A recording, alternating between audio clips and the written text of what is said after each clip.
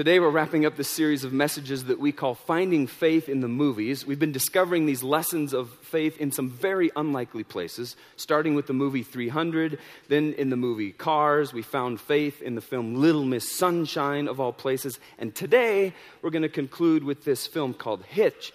And Hitch, by the way, is the third highest grossing romantic comedy of all time, right behind My Big Fat Greek Wedding and What Women Want, by the way. And apparently with Hitch, Will Smith decides to take a break from battling CGI creatures in summer blockbuster films and decides to star as this guy named Alexander Hitchens, who is a dating consultant, an all-around pickup expert. He's advertised in the movie's tagline as the cure for the common man. The cure for the common man. Alex C. helps hopeless men get the girls of their dreams by giving them a tune-up. He's known in secret as the date doctor. He works exclusively off of referrals, and he does his very best to stay way, way off the public's radar because, well, a guy who does what he does could be in a lot of trouble. Hitch's latest case is this guy named Albert Brenneman, which is a fantastic name. Albert Brenneman, who is a Nebish accountant who is in love with his celebrity client, this woman named Allegra Cole, the stunning Allegra Cole. And other than an incident in which he lends Allegra a pen, for the most part, Allegra has no idea that Albert even exists. So Albert hires Hitch to turn him into a dateable commodity that just might get the attention of this super celebrity Allegra. And believe me, Hitch has his work cut out for him. Watch this. Generally, I have a firm no dancing policy, but if she asks, you cannot say no. Dancing's the one thing I'm not worried about. But if there are people there and I get where to stand and I hate to be a stickler, but I need to be thorough. Can show me what you mean by you're not worried about it? Trust me. Peace up. Yeah. A-Town. Yeah. That's what it's all about right there. See how it gets bigger? I'm gonna start the fire. But the feet are going. I start the fire, I make the pizza. Hips are always going with it. Can't get enough hip. From there, the Q-tip. Q-tip. Q-tip. Throw it away. Mm-hmm. That's not working. You hit it with this.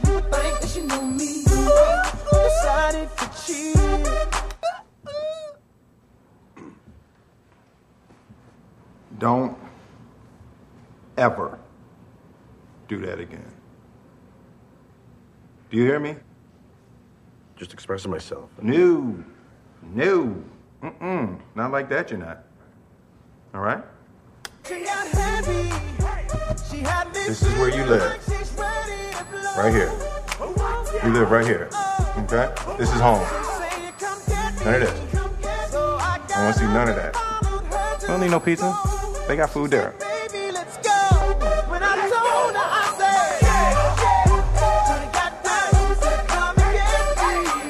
Elbows, 6 inches from the waist, 90-degree angles. Don't you bite your lip. Stop it.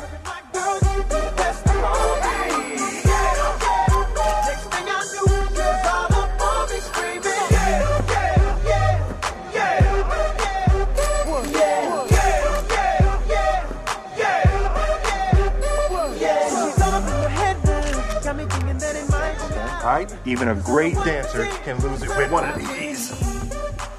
Okay, see, now that's what I need to be learning. I know, take that chance, where's it going to lead? But what I know is the way she dances, shawty outright free. Can't stop it. You cannot stop it. Next subject. Get out. Ball is back in play after a 20-second timeout. Knicks lead the Grizzlies 12-6 here early in the first quarter.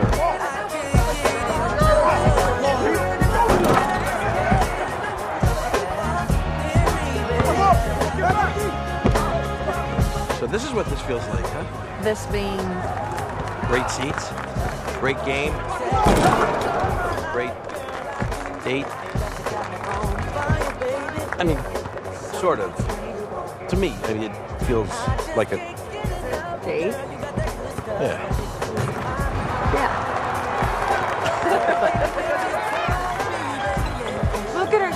happy. How does a guy like that end up with a girl like her?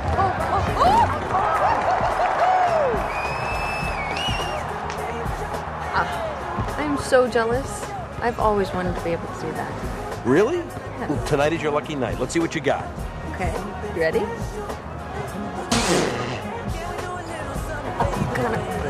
I'm sorry. I'm sorry. Nick's off to a great start. All right, here's how it works. Central Park Zoo, tomorrow, noon, by the sea lions. No, don't worry, I'll find you. All right. Thank you.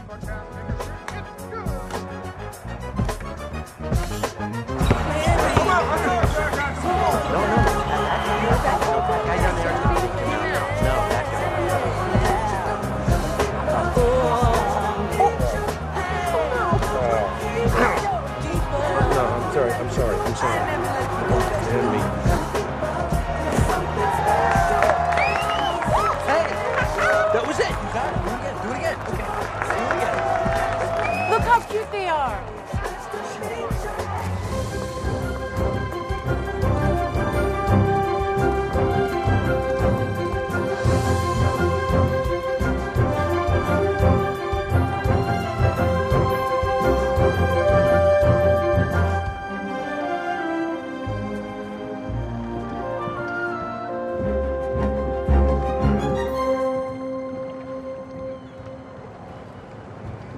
Mr. Hitchens, Miss Cole, thank you very, very much for seeing me. you said it was a matter of life and death. That man would have sold his soul to make you happy. So what does that make you? The devil? My job is not to deceive, Miss Cole. It's to create opportunities. Like the boardroom? Would you have noticed him otherwise? Yes. Really?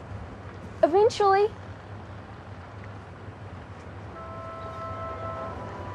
Maybe. How did you know all that stuff about me?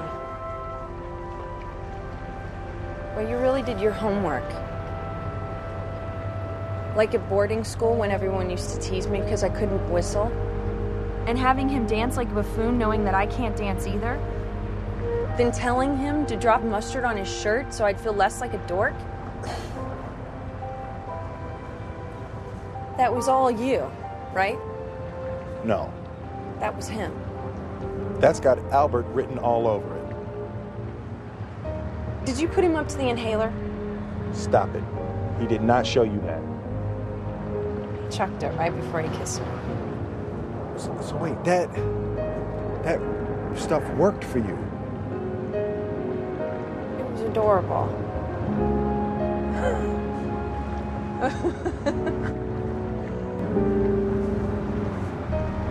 What did you do? Nothing.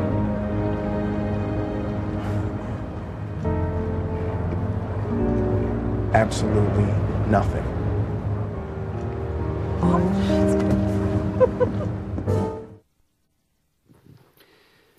So at the end of Hitch, which is right near where that is right there, we see superstar Allegra Cole loves the Nebish Albert Brenneman for who he really is, right? His bad dance moves, this guy's a slob, right? And get this, she loves him just like Jesus loves us, see? Jesus loves us today for who we really are. See, Jesus loves you, he loves me, he died for you, he died for me in just the condition you are in right this moment. He doesn't say, Jesus doesn't, that you've got to dress up or that you've got to change this or you've got to change that about you before you're worthy of his death on the cross for your sin, see? That's why around Journey Church, we're what you call a come as you are kind of church, right? The way we look, the way we dress, that is all external, see? And God looks right past the external, straight into our hearts. Spit shining our exteriors cannot ever change what is inside of us. And God loves us, and God accepts us. He sent his son Jesus to die for us in just the condition we're in this very moment. And every single illustration breaks down, and here's where the Hitch illustration does. While the superstar Allegra Cole loves Albert Brenneman for who he really is, just the way he is, just like Jesus loves us for who we really are, there's a difference, see. The difference is that while Allegra Cole might be fully content to leave Albert Brenneman just the way he is, Jesus loves you and Jesus loves me so much that he will not leave us just as we are this moment. Jesus is not at all content just leaving us as we are. See, he invites us instead to be like him. Imagine that. He invites us to be like him. I have absolutely no doubt in my mind that if I ask for a show of hands in a room like this, and I'm not, so keep your hands down if you would. If I ask the question, how many of us in this room would like to be more like Jesus, that like every hand in the room would go up, right? I don't have any doubt. But then I was reading some stuff by Brennan Manning this week, and Brennan Manning makes a suggestion that we take all of us in this room who raise our hands and say we want to be more like Jesus, and we left here today accompanied by a video camera crew who videotaped every moment of our lives for the next 30 days. And then we bring those tapes back in and watch them and ask the question again. Do we really want to be more like Jesus? And let the tapes answer the question. Because see, here's what I'm finding in my life. This might be true of you. You can compare notes. I am incredibly grateful to have received the salvation of Jesus Christ. That is a great thing, right? Hell is not my destination when I die. I really like that. I think lots of us do like that. But when it comes right down to it, I resist the transformation that makes me more like Jesus because I rather like living my life the way that I think that I should live my life. No show of hands, but might that be true of you as well? I rather like living my life the way that I think I should live it very often. I heard a story about a lady. She lived in a very small house on the seashore of Ireland, the turn of the previous century. She was quite wealthy, and she was also very, very frugal. People were then very surprised when she decided to be among the first in the whole country to have electricity brought into her home. Several weeks after the installation of the electricity, one of the meter readers from the electric company appeared at her door, and he asked her, "Is your electricity working well?" She said, "Well, of course it is." Well, then he said, the meter reader did, "I'm wondering if you could explain something to me, please. Your meter shows scarcely any usage whatsoever. Are you using any power?" "Oh, certainly," she answered. "Every evening, see, when the sun sets, I turn on my lights just long enough to light my candles, and then I turn them off again." Now that woman, she's tied her house into the power grid, hasn't she? It isn't that she doesn't use it. It's just that she doesn't use it, does she? Her house is connected, see, but it isn't any different. What's true of that woman, this is where this is going. What's true of that woman is also true of lots and lots of us who follow Jesus today. Our souls are certainly saved, but our hearts are in no way changed. We're connected to Jesus, but we are no different. We've trusted Jesus for our salvation. Heaven is our destination when we die, certainly, but we resist the transformation that comes from following him moment by moment by moment. We occasionally flip the switch on, yeah. But most of the time, much of the time, we are living in the dark. Our big idea for today says this: because of the Holy Spirit's activity in our lives, we get the incredible privilege of being changed into God's own image through our obedience to him. That big idea descends out of our text for today, 2 Corinthians chapter 3, verse 18. I'd invite you to flip there if you've got a Bible. If not, you can follow along on the side screens. 2 Corinthians 3:18, it reads like this: "So all of us who have had that veil removed can see and reflect the glory of the Lord. And the Lord, who is the Spirit, makes us more and more like him as we are changed into his glorious image." Now, to understand what Paul, who is the author of 2 Corinthians, is talking about in chapter 3, verse 18, we've got to go all the way back to the second book of the Bible, Exodus chapter 34, and pour into verses 29 to 35 of Exodus. You can follow along on the side screens. Here's what the text says. This will get at some of this veil stuff we see in 2 Corinthians. When Moses came down Mount Sinai carrying the 2 stone tablets inscribed with the terms of the covenant, what would those tablets be known as?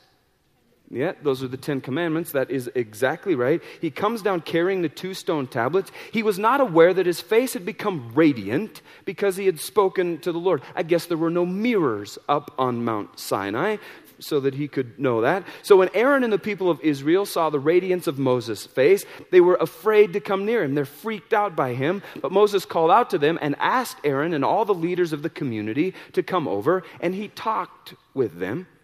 Then all the people of Israel approached him, and Moses gave them all the instructions the Lord had given him on Mount Sinai. When Moses finished speaking with them, he covered his face with a veil. But whenever he went into the tent of meeting to speak with the Lord, he would remove the veil until he came out again. Then he would give the people whatever instructions the Lord had given him, and the people of Israel would see the radiant glow of his face. So he would put the veil over his face until he returned to speak with the Lord. So Moses goes up on Mount Sinai to meet with God one-on-one. God descends onto the top of the mountain in a cloud. He instructs Moses in the law. For 40 days, Moses stays up there in the presence of God. Then Moses comes down, and he wasn't aware that he's got this radiance about his face from being in the presence of the Lord. The Bible says that after Moses shared the words of the law with the people, he put this veil over his face. Though whenever he went into the Lord's presence, he removed the veil until he came out. When he came out, he put the veil back on. He told the Israelites what he had been commanded. Moses, kept that veil over his face until he went back to speak with the Lord. Now fast forward back to 2 Corinthians 3:18. So all of us who have had that veil removed can see and reflect the glory of the Lord. And the Lord, who is the Spirit, makes us more and more like him as we are changed into his glorious image. Paul is using this writing in 2 Corinthians to contrast the Exodus account of Moses. Now, at first brush, we might read that Exodus account and say, well, the reason Moses wore that veil was so that the Israelites wouldn't see the glory of the Lord on Moses and be freaked out by it, right? He's just covering it up so he's not scaring them, right? I think it's a good time to answer the question, what in the world is the glory of the Lord? What in the world is the glory of the Lord? We hear that a lot. We sing it a lot. We sang the word glorious a couple of times in that song, Famous One, today, maybe even a couple of other songs.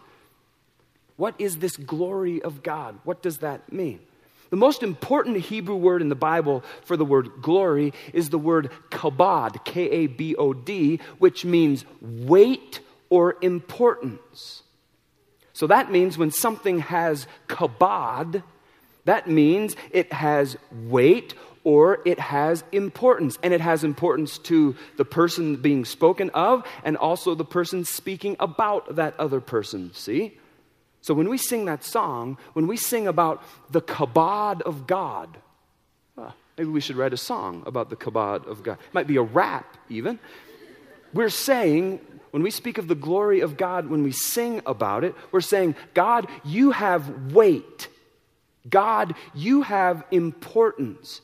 And you have weight and you have importance with yourself, certainly, but you also have weight and you have importance with me. That's the kabod of God, the glory of God. Secondarily, we see in the Bible that God's glory is also God's visible manifestation to humans. It's the revelation of God's being, his nature, and his presence to humanity. Sometimes it comes with a physical phenomenon. So when Moses comes down the mountain, the text says this, that his face had become radiant. Why? Because he had spoken to the Lord. That's the glory, that's the revelation of God on Moses. It's God's nature, it's his presence that's lingering on Moses after having been with God up on the mountain.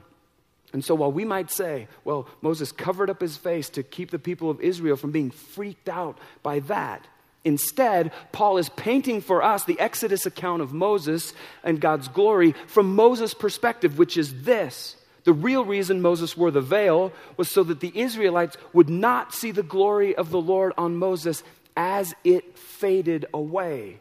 See, Moses took that veil off only when he was in private audience with God in the tent of meeting.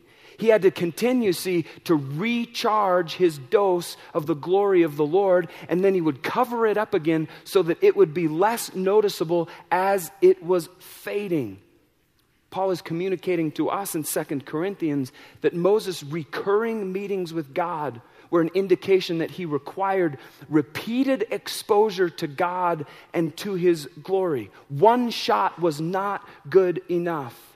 And as that glory faded, Moses would don that veil until the glory of God was gone, and then he would go back in for another dose of God's glory. But look at the text. We're not like that today.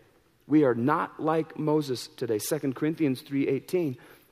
So all of us who have had that veil removed can see and reflect the glory of the Lord. And the Lord, who is the Spirit, makes us more and more like Him as we are changed into His glorious image. When we're in Christ, see, when we're Christ followers, as Christians, whatever you want to call us, we reflect the glory of the Lord with unveiled faces. We have no veil because God permanently removed that veil the moment we stepped over the line of faith in Him. That veil got torn away. So we can see God's glory, like Moses did certainly, and we can also reflect God's glory like Moses did. The only difference, see, is that the glory of God on us as we follow Jesus, the glory of God that we reflect does not fade away. Why? Why doesn't it fade? Because we are being changed more and more into the Lord's glorious image. The text answers the question. That is to say that every moment of every single day, we are being more and more transformed to look like Jesus. How? By virtue of Christ's abiding presence in our lives. He's with us constantly, never separated from us who follow Jesus. See, every day Moses was looking less and less like Jesus, really.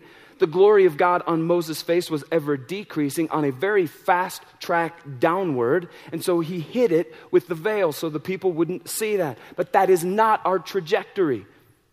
Not the trajectory of the Christ followers. It's up and up and up for us. Why? Because Jesus resides permanently in we who follow Him. So all of us who have had that veil removed can see and reflect the glory of the Lord. And the Lord, who is the Spirit, is doing what? Makes us more and more like Him as we are changed into His glorious image. See, God is wholly committed to making we who believe in Jesus like Jesus. We see this truth all over the place in the New Testament. And that work to make us more like Jesus won't be completed until the end of this life as we await our final resurrection with Him. But the Holy Spirit, right this second, is at work in us. And He's energizing this gradual process, see, that is directed toward making everything about our lives more like Jesus. Right now, God is in the process of working His transformation in all of us who follow Jesus. And through this very gradual but very real change in us, others see Jesus. Paul is telling us that God removed the veil that was over our lives before we knew Christ so that others can see Jesus in us. It isn't just about us, it's about others as well. And get this, it's not like we have to be perfect. It isn't like we have to step onto the perfection treadmill.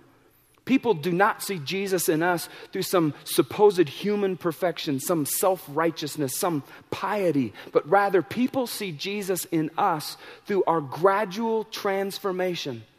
It is not anything like, see how good I am, that reflects the glory of God's transformation in us, but rather it's see what God is doing in my life. You know how I used to be. You see the wreck that my life was, and it's not anymore. Why? Because God is in me, His Spirit is changing me, making me more and more like Jesus. People see Jesus in us as we're transformed from perhaps being a harsh and controlling person toward being a kinder, gentler person. People see Jesus in us as we shift from only looking out for number one toward being concerned for people around us, like all people around us. People see Jesus in us as we put down the addictions, as we put down the habits that have held us captive and limited our effectiveness on a variety of fronts. But get this, for that shift to take place, for that level of transformation to actually occur in us, we must spend time with God.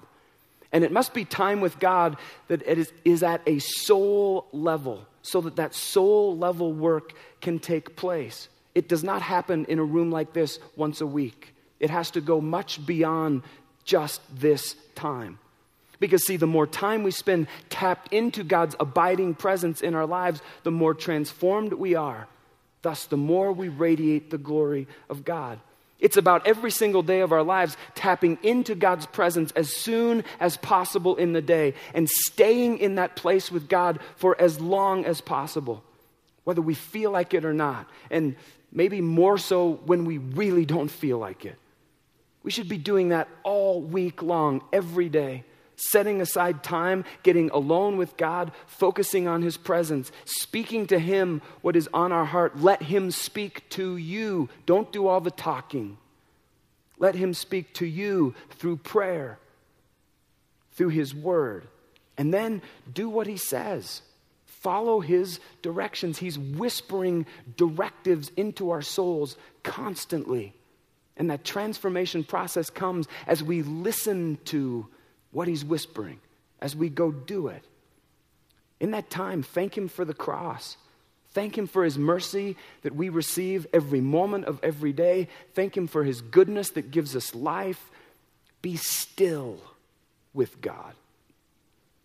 Think on His abiding presence in your life as early as you can, as often as you can, for as long as you can. Because the more we do that, the more transformed we will be into the likeness of Christ Himself. And it's out of that transformative time with God that we reflect what God is doing in our life. We reflect a life that looks more like Jesus. We reflect the glory of God to people around us. And our life, as one man said, I love this, reeks more and more of Jesus. Reeks more and more of Jesus. And I don't know about you, but I would love that to be said about my life. He reeks of Jesus Christ. Because of what God is doing, because of His abiding presence through His Holy Spirit, all of us then are charged with boldly living out the good news of Jesus in everything we do and in everything that we say. And the primary test, in my view, of a life that is being transformed by God Himself, the primary test of a life that looks more like Jesus, the primary test of a life that reflects the glory of God, the primary test of a life that reeks more and more of Jesus is in the way we treat people, isn't it? I heard the story this week, and it was about a man. He was talking about his wife and the way she treats people from other faiths, even. This guy said that it is not at all uncommon for him to arrive home from work to find he, his wife, gathered around the kitchen table with, for example, a group of Mormon missionaries or Jehovah's Witnesses who stop by to witness to her, and she invites them into the house, and she's getting them food to eat, she's getting them drink to drink, and she's listening to what they have to say. That's reeking of Jesus Christ. Is it not? This man actually said, it makes me kind of mad sometimes because she's treating these people so well, and couldn't she be doing something more productive with her time? And his wife very quickly corrects him, saying, I'm treating them with the dignity, I'm treating them with the care with which Jesus would treat them. And she's right. She's absolutely right.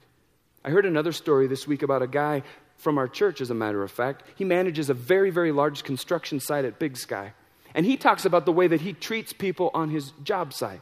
To him, those people on his job site are not just his hired help.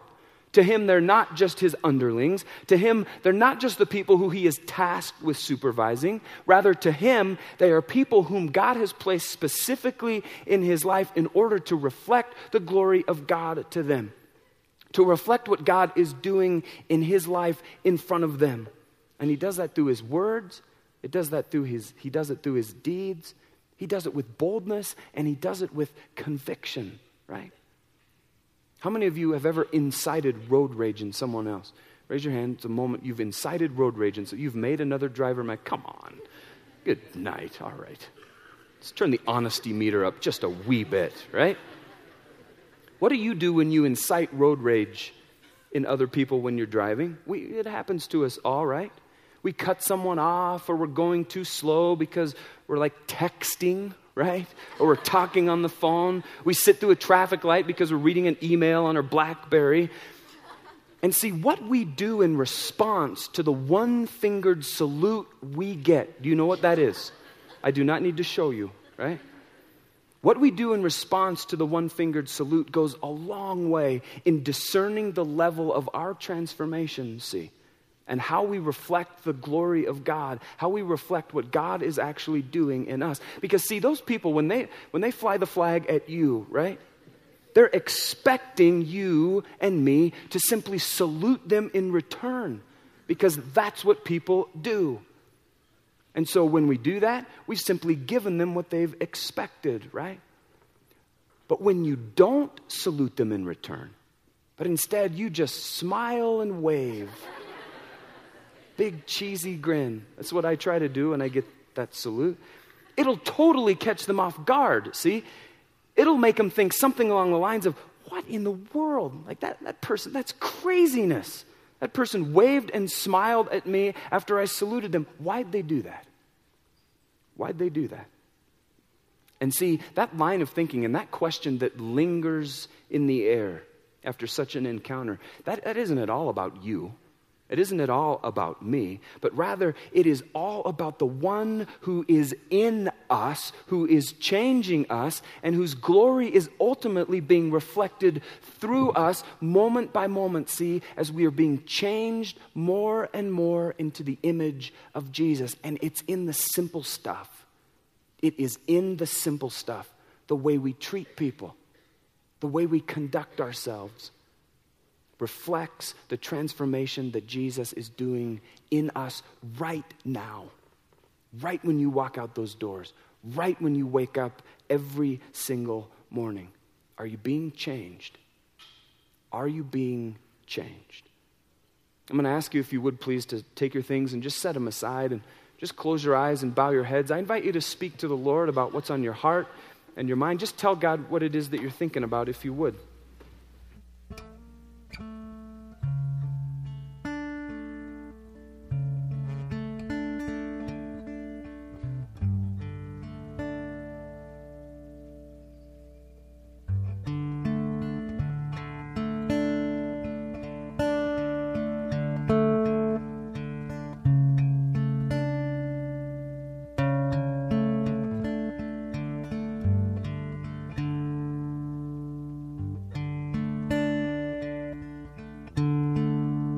Ask you to keep your heads bowed and your eyes closed, if you would, for the next few moments. You know, I'm a guy on the stage, and as I stand up here, I don't have a clue about where you stand in relationship to God today.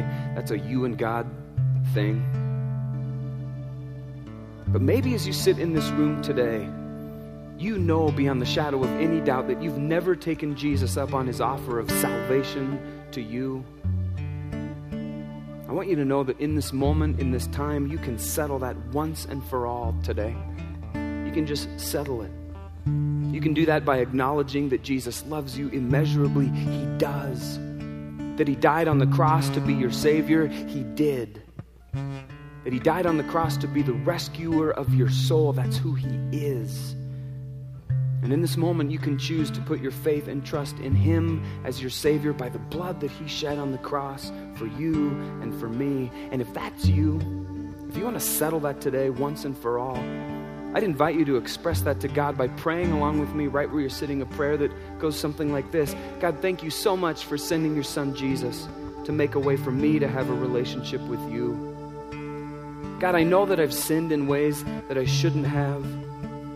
And today, God, I realize that you are perfect and that you are holy, and that the sin that I committed, my sin, not anyone else's sin, my sin, has separated me from you.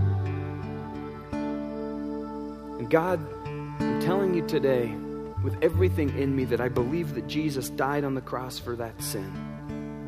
And I ask you to please forgive me, and please send Jesus to live inside of me. God, I want you to be my friend. God, I want you to change me.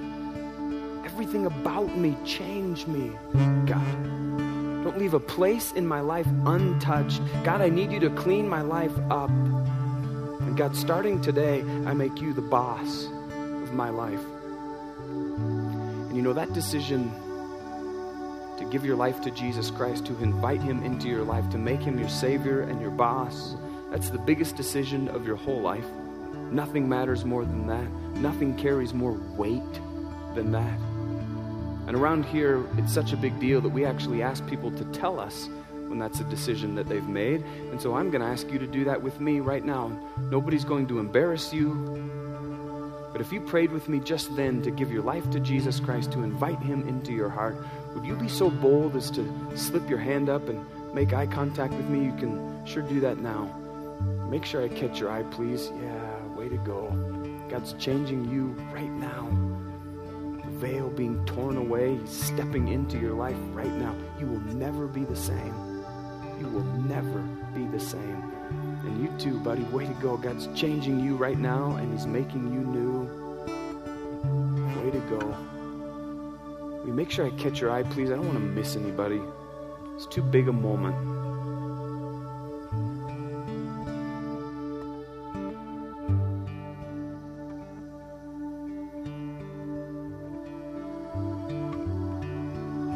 I want to say this. Maybe you're here today and you're a Christ follower, and your soul is saved, but your heart is no different. Sure, you're connected to Jesus, but life's the same. You've trusted Jesus for your salvation. You're going to heaven when you die, but you're resisting the change that he's trying to effect in your life. If that's you, I challenge you today to just stop living the same old life. Maybe you're just playing like the Christian religion game.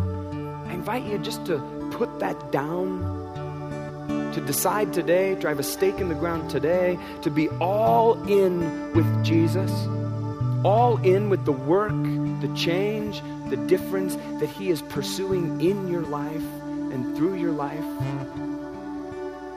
Decide that today. Don't go out those doors today without sealing that commitment and saying, God, I want to be different. I'm tired of resisting the ways that you're attempting to change me and make me more like your son. God, thanks for loving us the way you do. Thanks for not leaving us in the place that you found us. Thanks for wanting to shape our lives. Thanks for wanting to change us more into the image of your son. We can't imagine anything more glorious than that. That we get to actually be something like Jesus is stunning to us. Will you keep up that work in us?